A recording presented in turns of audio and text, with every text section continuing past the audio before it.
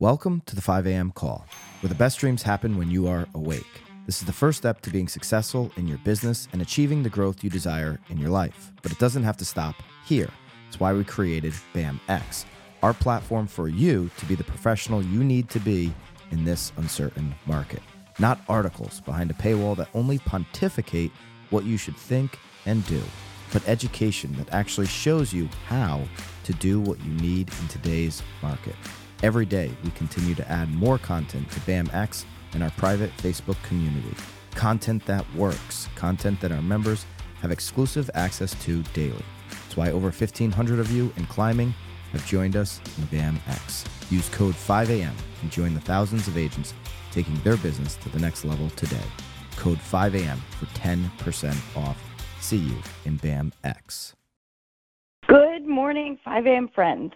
Today is Wednesday, February 7th, 2024, and this is Lisa Chinatti calling in from Boston, Massachusetts.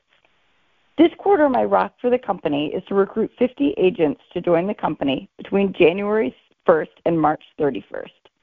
It's a pretty lofty goal, especially when you stop to think that most companies don't recruit 50 agents in an entire year.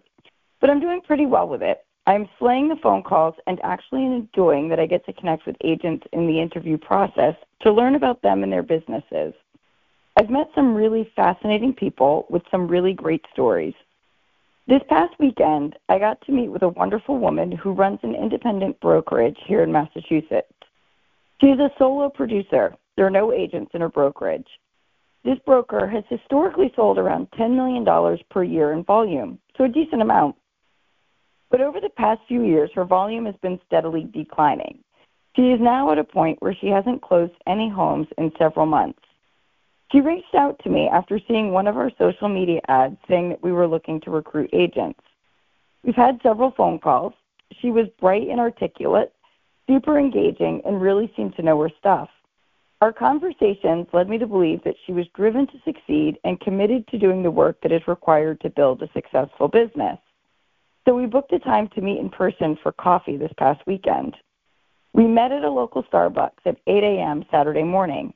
I texted her to confirm at 7:15 because I'm sure you can all guess how many people book 8 a.m. meetings and then either forget, oversleep, or magically have car issues 5 minutes before the meeting. And, to my surprise, she said that she was already there. A good sign, no doubt. As I walked into Starbucks, I can instantly pick her out. She is well-dressed and put together. Her laptop is on the table, and she is sipping a coffee while reading a book, waiting for me. In my mind, I still can't place why things aren't clicking for her in the business realm. I ordered my coffee, pulled up a chair, sat down, and we started talking. We got deep into the nitty-gritty of the business, her goals, and where she saw herself in the next 5 to 10 years. She showed me her beautiful luxury presence website that has been meticulously crafted to represent a luxury brand. And then it all started to fall in place. The more she talked, the more I could tell exactly what the issue was. And ironically, I realized that it wasn't extra leads or opportunities that she needed. It wasn't in training, in scripts, or role play. She doesn't need extra admin support or even really marketing support. For the sake of the story, I'm going to call her Mary. Turns out that Mary has had her broker's license in Mass and New Hampshire. She also has a broker's license in New York, Vermont, Florida, and Rhode Island. Mary lives in a quaint town just outside Boston with some of the best schools in the state. She has older children who are still attending public schools, and Mary is actively involved with the school boards and the parent organizations. For most of you listening to this call, this would be a gold mine of business. Mary markets to them religiously, but has never really gotten traction in that demographic. Before moving to this community, Mary lived about an hour and 30 minutes away in New Hampshire, where she ran a toy store frequented by locals. She has now started marketing to them, but no real traction. One day, Mary wants to move back to New York City, where she grew up. So she is also marketing to people on LinkedIn who were from New York City and who may want to eventually move back there. It's actually why she got her New York license, so she can help them in both states. Did I mention that Mary loves international travel and has dreamed of moving to Europe, where she will live in a quaint little cottage one day? So guess what? Mary is in the process of getting licensed to do sales somewhere in Europe. All of this is noted on her website, in her marketing materials, and even on her business cards. So I take a deep breath and I tell Mary that she doesn't need me. The problem is 100% obvious. I say simply, when you're for everyone, you're for no one. It's the most common mistake I see business people and salespeople make. They think that in order to attract more business, they have to cast a wider net, when in reality, they need to make their net smaller and go deeper in the area where they are finding their fish. You must narrow down to become known. In order to let people know that you're for them, you need to be as specific as possible. Your absolute specificity will help others like this person know immediately that you're talking to them. While this is not new advice, it can be hard to follow.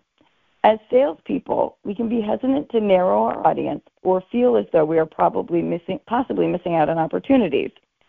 There's a fear of when you're calling someone in that you're inherently excluding someone else.